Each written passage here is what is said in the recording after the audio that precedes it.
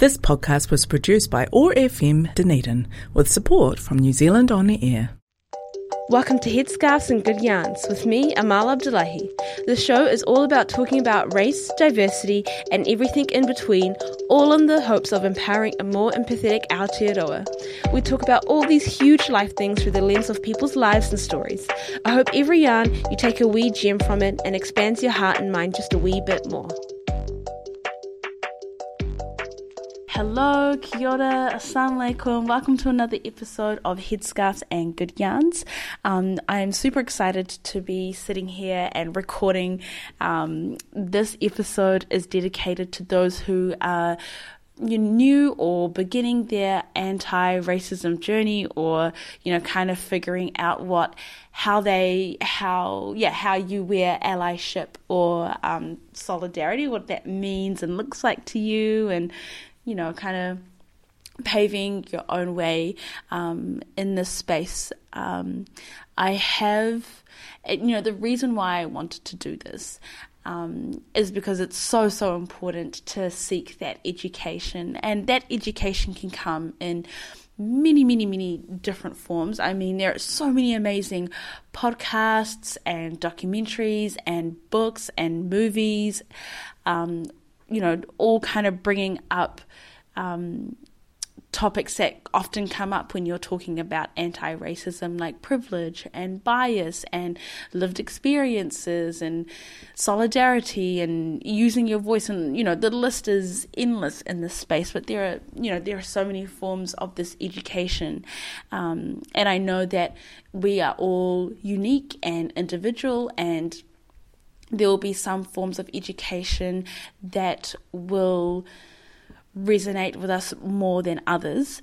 And I think one big thing that often comes up, especially when you're kind of beginning this journey, is that this education can be easily accessed and best understood when it comes from, people in your lives that have experienced racism. I mean, it doesn't matter how close or distance the relationship may be, whether it's like your inner circle, your significant other, or it could be on the extreme end of, the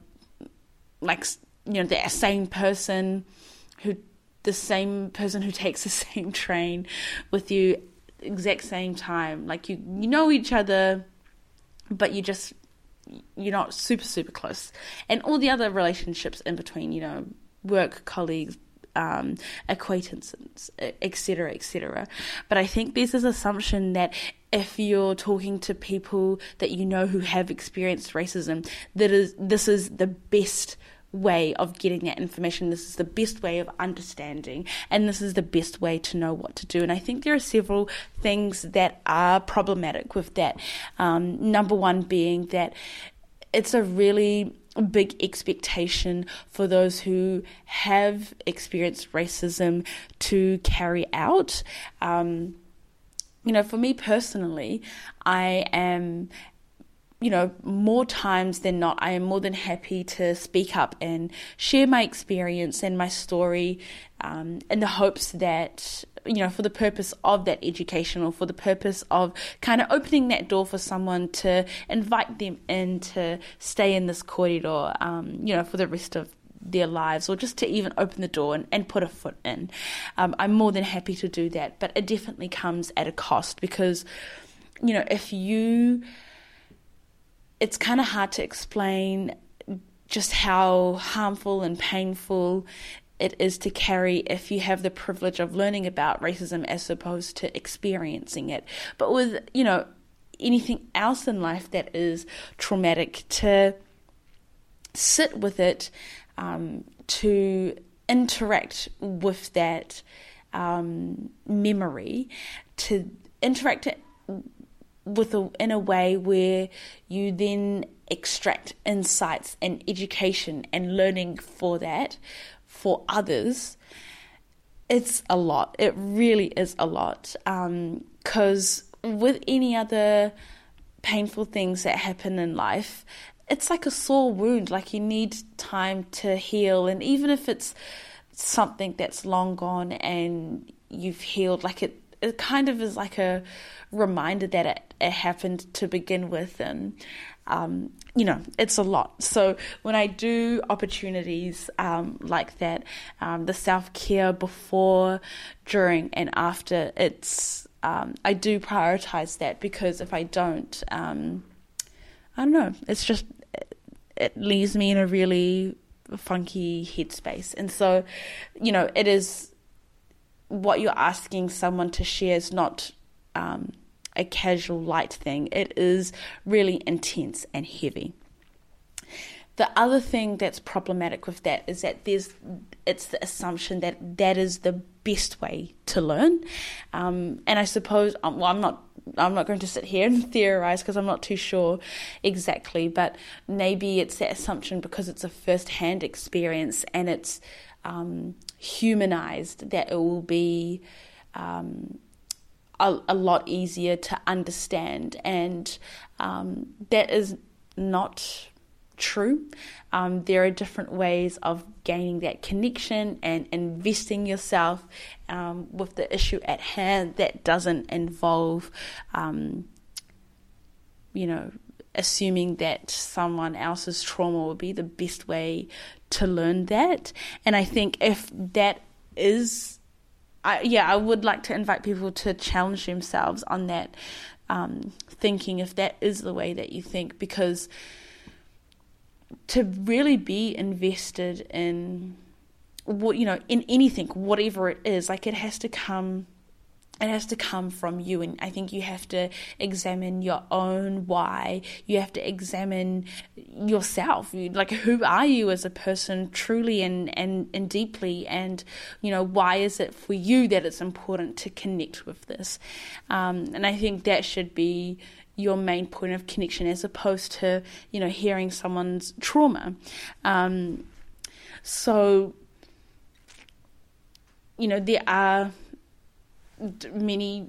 different ways of getting that education, and I'm not saying that it's wrong to talk to people who look different to you and get that understanding, but you have to understand why, if someone does say no, why they're saying no, and you have to understand that the onus is then on you to find other ways of getting that education.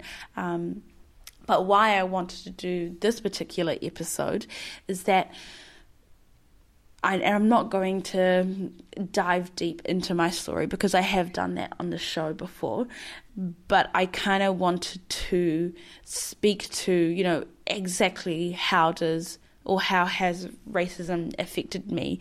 And I think this is my offering, this is my gift, if this kind of education is the kind of education that you're craving and you're wanting, because on some element I do understand what it's like when something is humanized for you, and if something is humanized, then you can start drawing those connections of curiosity and empathy. Amazing. But I just wanted to, first of all, have that corridor around getting that education from people who have experienced it, because there are a lot of assumptions. And I'll never forget 2020 when the Black Lives Matter movement, the conversation was alight everywhere across the globe. And to be honest, even after the Christchurch terrorist attack too, people were really, really wanting to engage with, how to be anti-Islamophobic and how to be anti-racist. And people kind of seeking that education through me. And, all of my other POC friends, we've often discussed this idea as well. There's that expectation for education, and it is harmful when there is that expectation, and if someone does say no, they have every right to do so. But this episode is me offering my experiences to get that education. But please just be mindful why people would say no if they do have that request. And I'm not going to get super in depth with my story, but just kind of like I literally wrote a list of how has racism affected me. And to be honest, this list is endless. It can keep on going and going, but I've kind of condensed it down to the key things.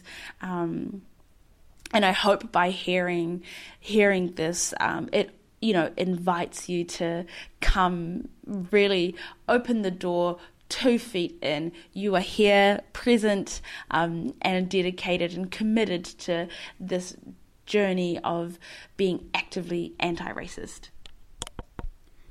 So the first thing that is on the list, and that is being considered less than and or hating myself. And to kind of expand on this point, and just a warning, all of this language ahead might sound direct and intense and heavy, especially if you don't have conversations like this often. But I think it is an important reality that we engage with and sit with, especially if we ever want anything to shift or to change or to move. So yes, the first thing on the list is being considered less than / hating myself. And I think this is really, well, there are many evils of racism, but this is, when I think about young Amal, or even when I look at my younger siblings, I'm like, this is the one that really gets under my skin, and I think is truly, it's just so evil, because racism essentially tells you that you do not belong, you are not worthy, and you are not given permission to be you. And if you are you, there's something deeply gross and wrong with that. There's something deeply gross and wrong with that. And I think if I liken it to what it's like if you're comparing, my majority versus minority groups, is the thing with majority groups is that there is this inherent acceptance. You are okay. You can be and do whatever you want, however that looks like. But when you are from a minority group, there's not that inherent acceptance, and it's very much that feeling of, well, who you are is not quite right. And so to fill in that gap, you try to fill it in with what society has accepted. And for me, that was the exact opposite of who I am, like being Pakeha and not being a Muslim, and being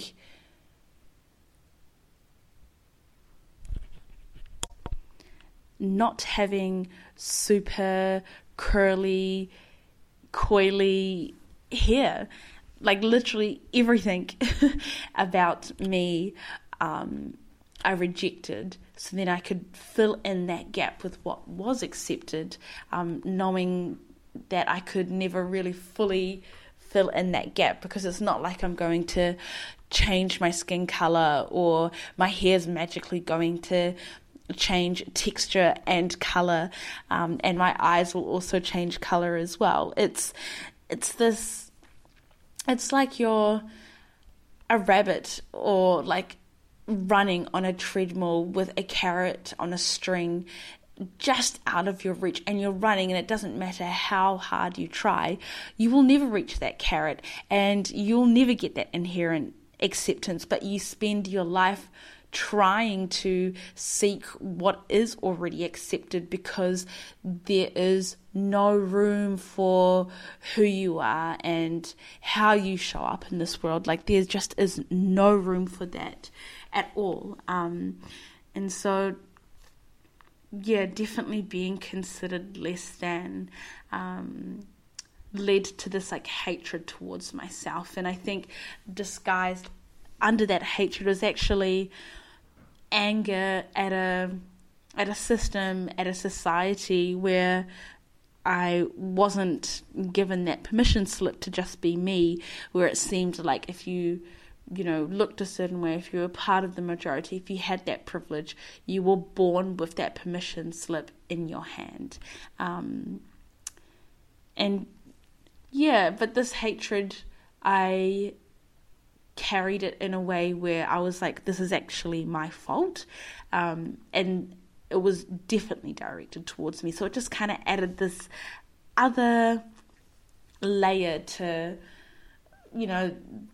the mess that was my like heart, spirit, and brain. And it all kind of stemmed from this feeling of being less than. And the next thing on my list that's related to that feeling of being considered less than, carrying that hatred for myself, is making myself really, really small and feeling apologetic all the time. And because I made myself feel really, really, really small, I never used my voice.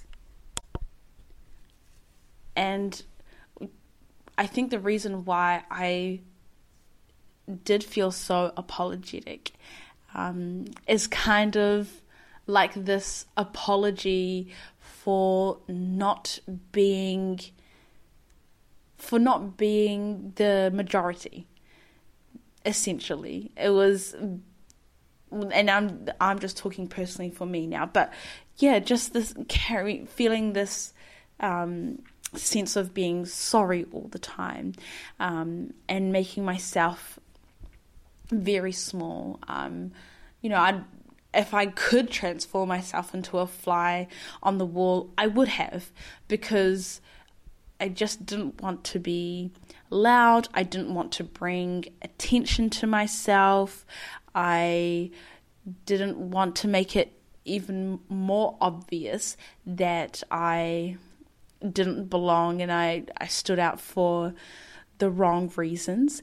And because I made myself feel so small, it got to the point where I was like, well, actually, my voice doesn't matter. Who would want to hear it anyway? What do I, even have to contribute to this world? Even saying that aloud, I'm like, oh, that is really heavy. And I'm so glad that I have healed and decolonized. And I'm not perfect and I'm not all the way there yet. But, especially when I was younger, growing up, like, I'm a 90s kid, especially in the early 2000s, and particularly post 9/11, and it was so insane because, when 9/11 happened, I was just so young and I really don't remember it happening. I didn't understand the significance of it, but all I knew, like all little Amal knew, was that if I made myself small and if I didn't really use my voice, then there would be less of a chance of people noticing, and then that also meant less of a chance of people saying something or doing something. And if you take this idea of, making myself feel small or just making yourself feel small, it's a common thread that comes up in a lot of, groups that are the minority or have been pushed to the fringes of society. It's not just a concept or a thing that is unique to racism. It is relevant to all the isms. And I think it's this idea that if you are, the one with privilege or part of the majority, you're automatically given the space. And not only given the space, but given the permission to take up that space as well. And if you are part of a minority group, you are neither given the space and not given the permission to take up space as well. And so because of that, you just shrink yourself and make yourself small, so you take up the least amount of space possible. And then this sense of feeling apologetic because you are taking whatever little space the little space that you do have, it feels like it's too much because, again, never given that space and never given permission to take up space. And so it's always this feeling of being really sorry. I think sorry is a really important word. But no one should ever feel like they have to say sorry for being themselves or for existing. But that is how racism made me feel like I had to be apologetic and I had to shrink myself and I couldn't use my voice at all. And as I've grown up and I've learned to, find my spine by healing and decolonizing myself. I've learned that I can take up space and it is okay for me to use my voice. But just because I now think that, it doesn't mean that everyone else thinks that as well. And so even though I'm at a point where I am more sure of myself and steadying in my footing, there's still, I meet that resistance. And even to this day now, I still am undermined and I still have to push back if I am using my voice, and I still have to push back when I feel that sorry bubbling up. And I'm definitely not perfect. I think I still over apologize a lot, but it's definitely a lot better than it used to be. But it's something that is still affects me and still troubles me, because even though I feel like I can take up all the space, there are definitely some particular spaces and particular places that make me feel like I do have to be small and I should be silent and not using my voice. And that's how I know that, well, I still know, and there are many ways that I know, but it's just interesting, now that I'm not, I wouldn't say fully on the other side of it, but I have worked a lot on my grounding. It's interesting that, because before I was putting that on me, and it's interesting that it's still being put on me, but by other people. And because I have that strength in myself, I'm able to navigate what it looks like pushing back on that. But yeah, there is definitely that sense of being made to feel small, and people want you to feel small, and when you aren't, there is that tone of surprise, and there is that I'm not going to name specific details, but there was this one time where I was in a situation and I was pushing back on this feeling of wanting to be made to feel small and pushing back on that. But there was this constant resistance and this constant pushback. And I think for that other person, it kind of like bred this resentment almost, and I think honestly under that resentment there was fear that because, but by me not shrinking myself, then I was taking up whatever this person, taking up this person's space directly, like as a threat.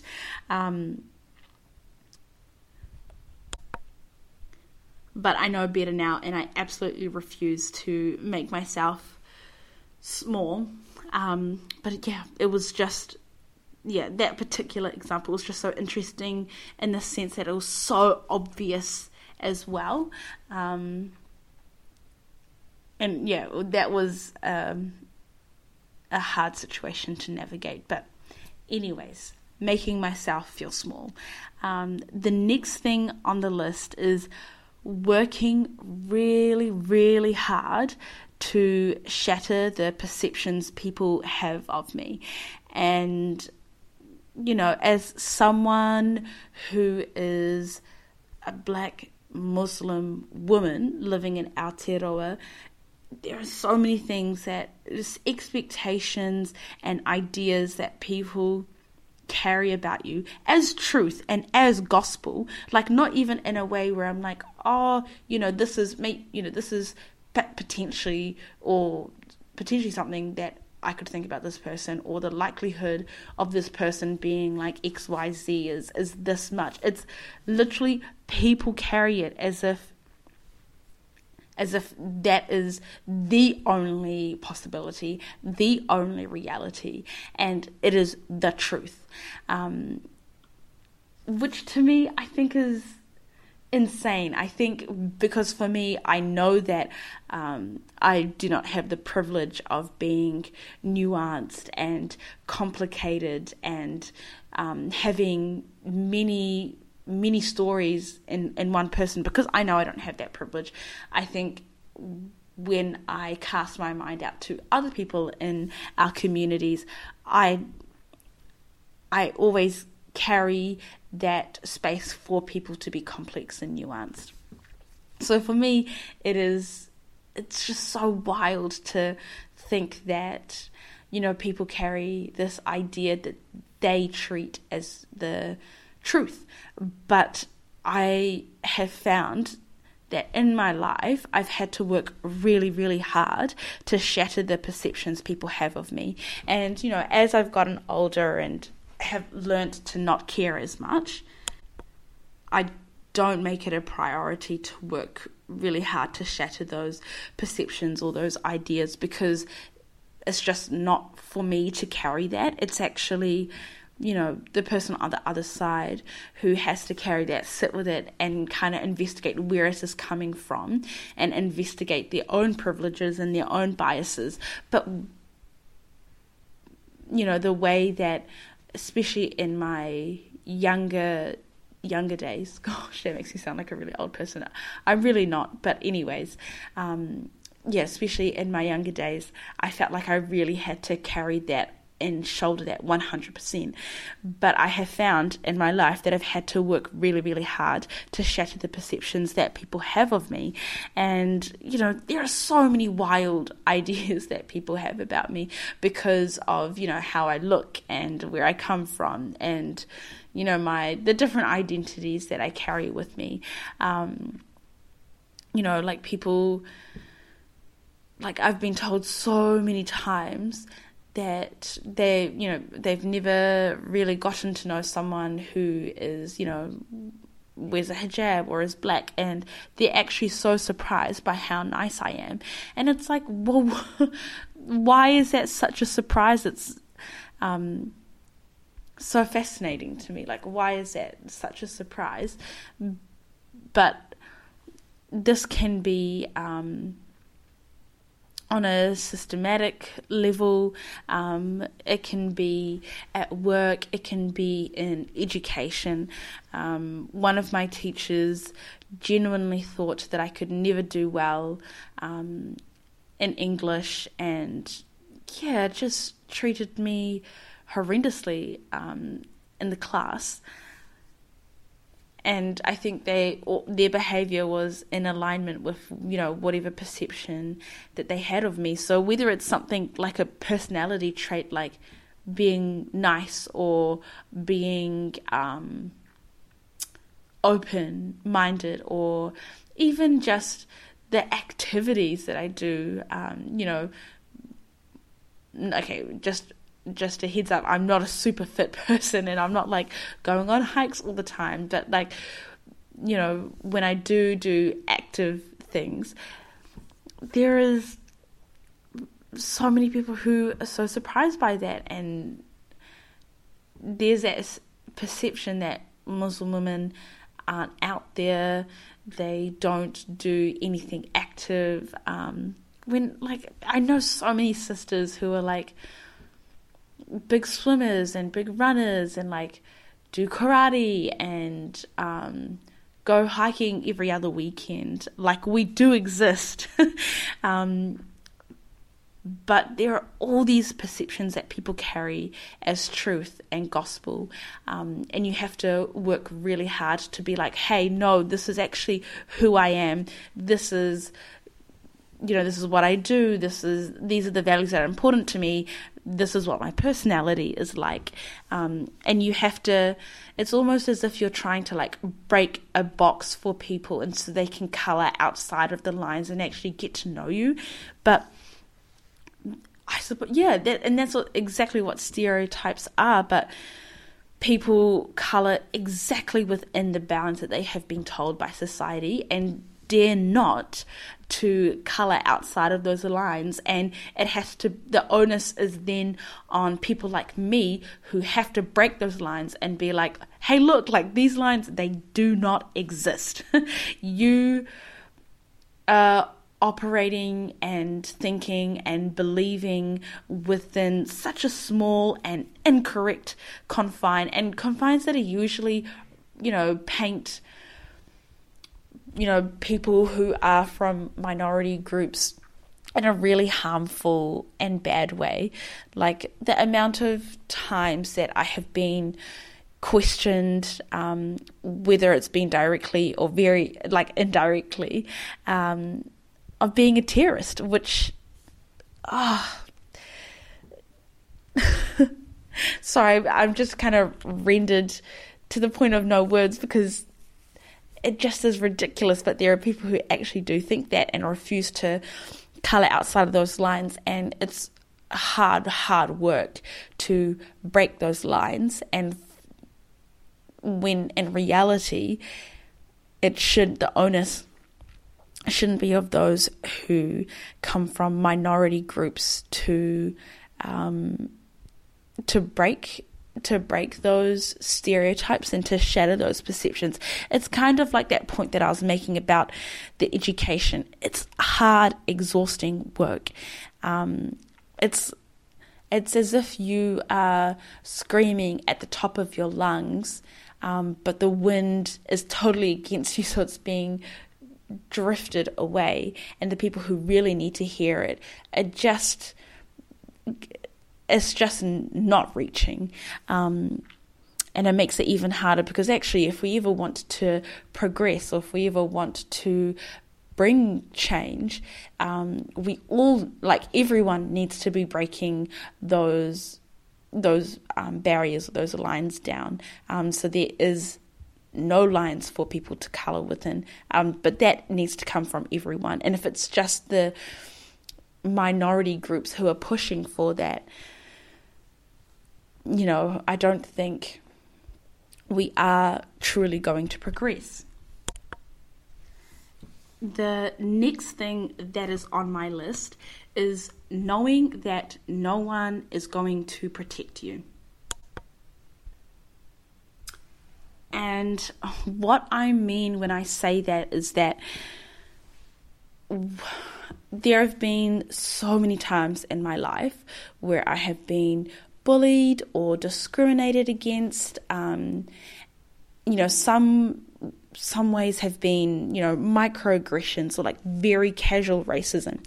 And some of them have been like a direct attack both physically and with words, but very harmful words, direct language that is derogatory, and, you know, threatening language as well. Like, I have been threatened before, and oftentimes these have happened in very public spaces as well, and not like maybe once or twice. Like, I can only count a handful of times where someone has said something, but most of the time no one has said anything.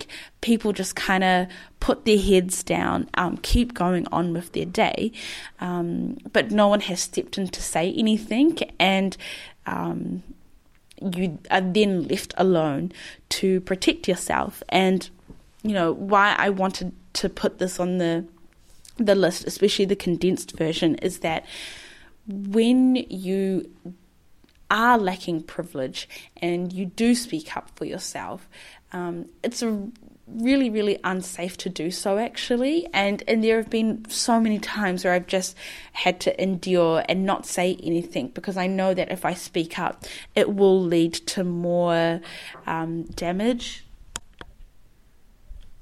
And I think the most painful thing about knowing that you are actively being discriminated against, and, you know, in some cases I've gone through, I definitely would go as far as saying, you know, abused, when you're being abused in front of other people and no one says anything to mitigate that harm.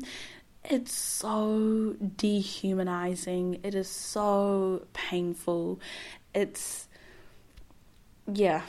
so hard to know that, you know, and this is going to sound really dramatic, but I think deep down at the core of it, this is kind of how it feels like. It's like you're being told in a way that you are not important, you are lesser than, you know, you are not valuable, you are not worth protecting.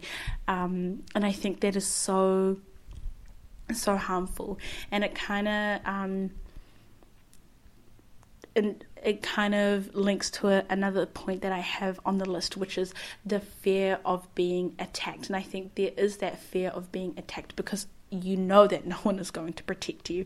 You know, for me, I have to think about, you know, what kind of situation am I getting myself into?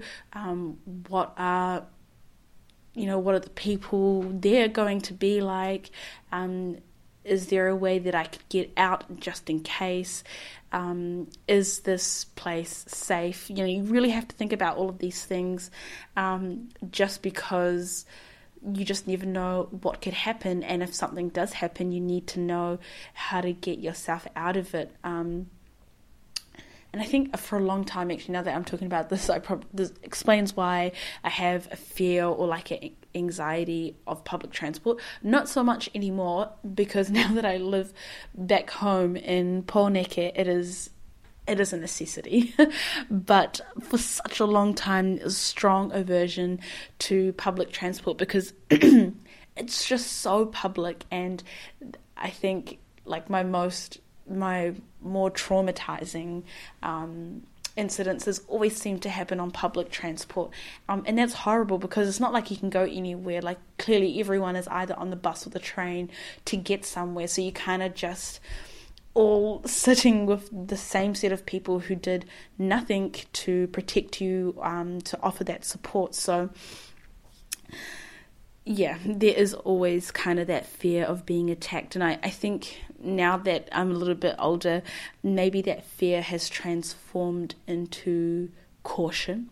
I definitely enter situations very cautiously, just because, you know, you never know what could happen. You are very aware of the perceptions that people carry.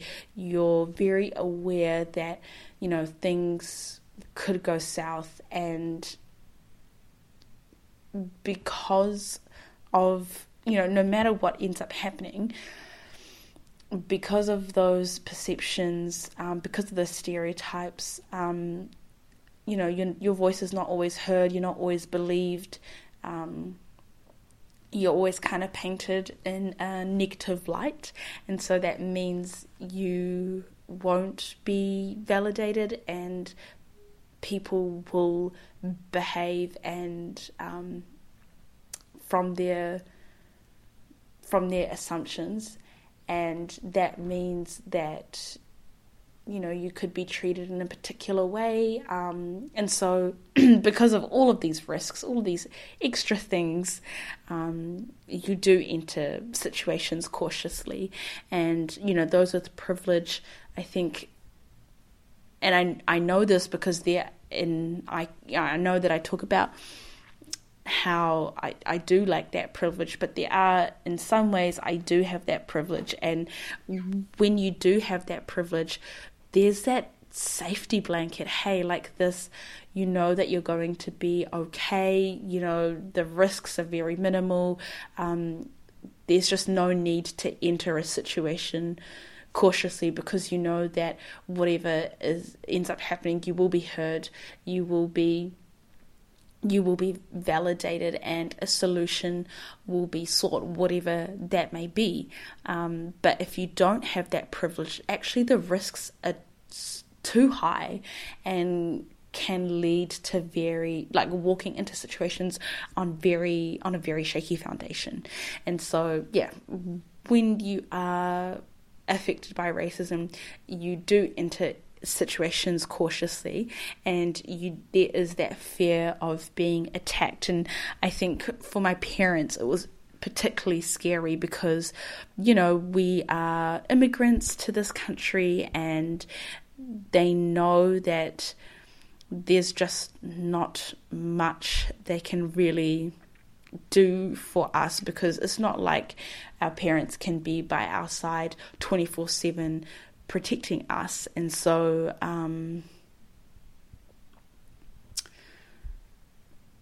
it's really scary. It is really, really scary.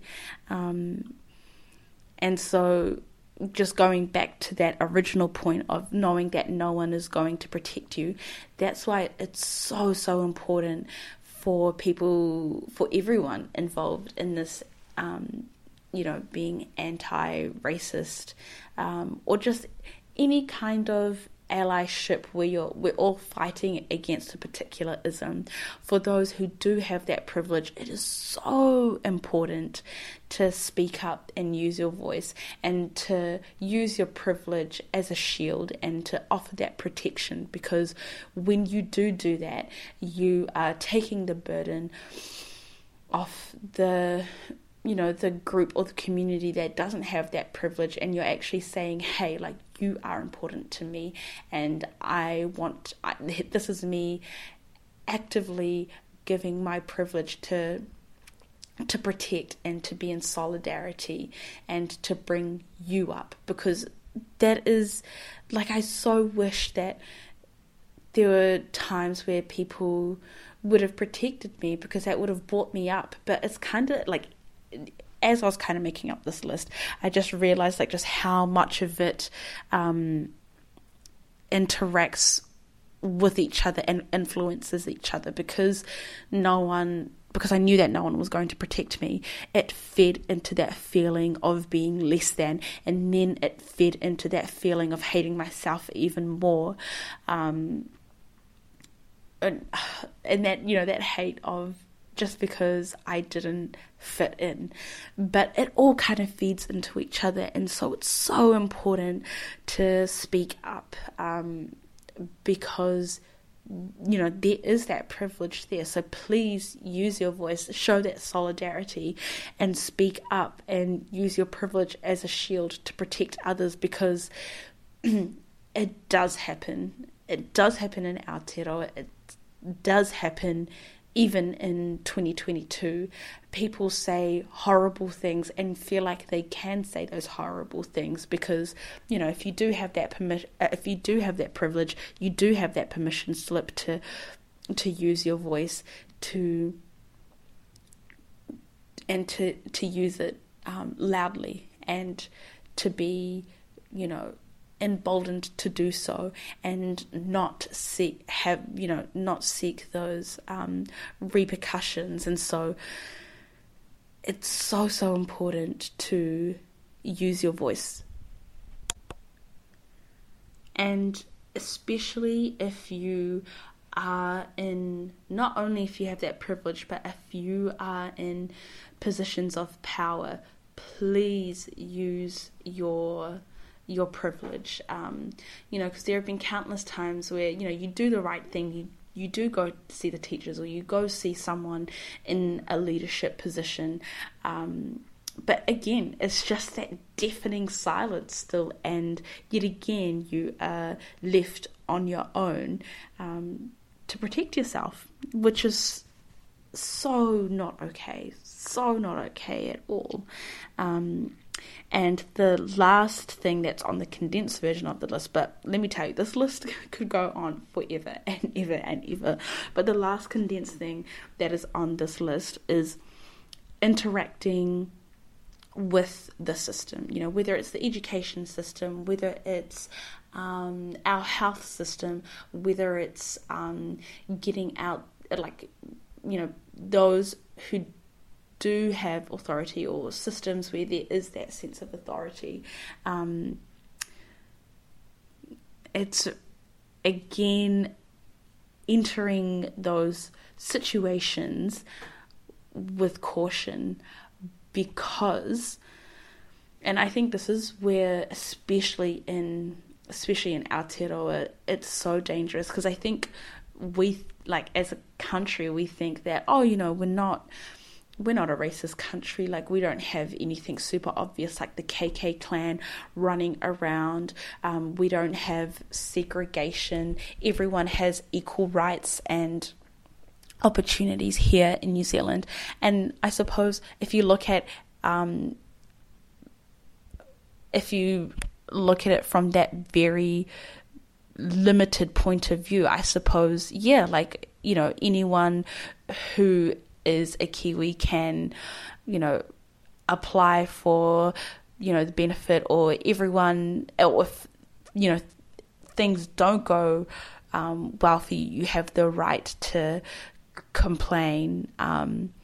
But so in theory, it sounds like our systems are built for everyone, and everyone can get the same equal opportunities. But this is where we really need to sit with it and be really, really real. In theory, it might sound like that, but actually in practice, the way that racism has disguised itself, it's literally made itself, it's like as if racism is put on an invisibility cloak and we think that it's not there, but it goes by another name. It has a different tone to it. Maybe it's a little bit casual. Maybe it's so institutionalized and it's put itself in our blind spots that we think it doesn't exist, but it truly does. Going to the doctors and seeking medical help.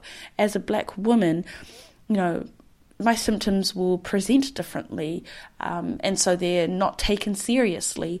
Or, I apply for, people I know have applied for jobs, and it hasn't worked out well. And it's often because of their name. And I know people who have changed their name. So exact same CV, same experiences, but a change of name. Oh, woohoo, all of the job opportunities have come through.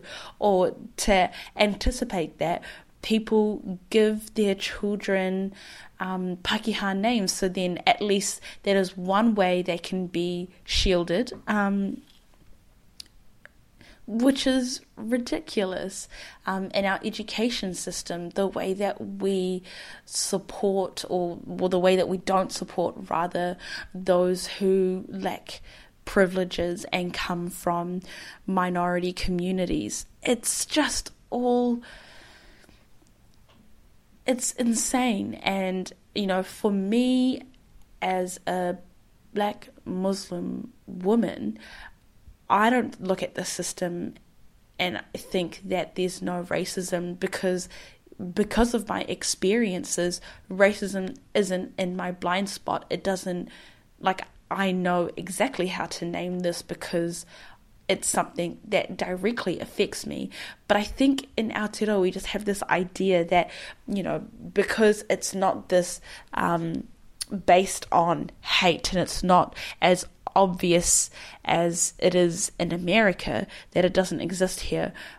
But the way that my experiences of the system, and I know that there's a lot of POC, so people of colour, communities, friends, family that have, you know, shared their experiences, and you can just see how racism shows up in how people treat you, the stereotypes that people operate from, the way that because of those stereotypes and the expectations that people have of you, the way that those opportunities that they say are there for everyone, the way that's a lot harder to access, to the point where it almost it's just not even on the table because it is so hard to get to it and to access it. So many barriers that if you do have that privilege, those barriers wouldn't be there at all. And so that's why it's so important to get that education, because if you are interacting with systems without those barriers being present, then it would be so easy to think that racism doesn't exist. But yeah, so many, countless times, whether it's interactions with doctors or mental health services or the police, like, and this is me just talking about my personal experiences, racism has kind of held their hand side by side, and it's kind of like an invisible friend, but racism has definitely held their hand, kind of nudging them a certain way, and so this system that is theoretically meant to serve everyone is now, you know, not taken away, made a lot harder to access, and so that's why I put interactions with the system.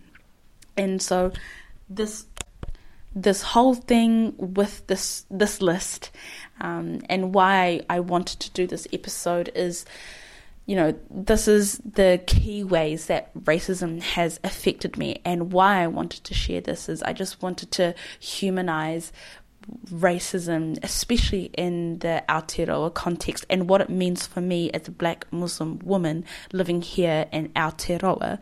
This is what it looks like. This is how it's impacted my life and how it's impacting my life. The way that I allow it is different now that I am stronger in myself. But these are situations that I have to face on a daily basis, and if you are new to this journey, it's so important to understand and name and be able to recognize the many faces that racism has and the way that it affects people. And I hope that by hearing how it's affected me, and then invites you to really step into this conversation fully. But if you want to step into this conversation fully, you have to understand that you also have to step in for yourself. It's not just because, racism has affected Amal in this particular way. I want it to be a reason to come in, but it's not going to be enough of a reason to stay. If you want to stay in this conversation, it has to come from you. You have to examine and talk with yourself and sit with it while, you know, hearing what Amal has said today and what her experiences are like. What does this actually mean to me as a person? What do I make of it? Does this sit with my values? How can I use this to inform how I use my voice, how I extend my hand, how I show that solidarity? These are the things that if you are able to sit with it and answer it, these are the things that are going to make you stay. And so I hope that by listening to this episode, it has been a reason to open the door and to start this conversation. But if you want to stay, you really have to look within yourself, and it's going to be uncomfortable. It's not going to be easy, but it's going to be so worth it. And I kind of want to finish on this quote that I read, and it's really stayed with me. And it's like, education and books and documentaries and films and all these types of other things, higher education, because I know that you can study in this space and you can get that paper, and that will give you knowledge, but it's not until you examine your the darkness within you, then you gain that wisdom. And knowledge is really, really important, but also so is wisdom if you want to be actively anti-racist. And so I hope that this episode has been an invitation to seek that wisdom, because we need the knowledge and the wisdom. Thanks for tuning in. Thank you for tuning in into another episode of Headscarves and Good Yarns. To keep spinning the yarns, let us know your thoughts. You can find us on Facebook and Instagram at Headscarves and Good Yarns, or email us at headscarvesandgoodyarn@gmail.com. This podcast was produced by OAR FM Dunedin with support from New Zealand On Air.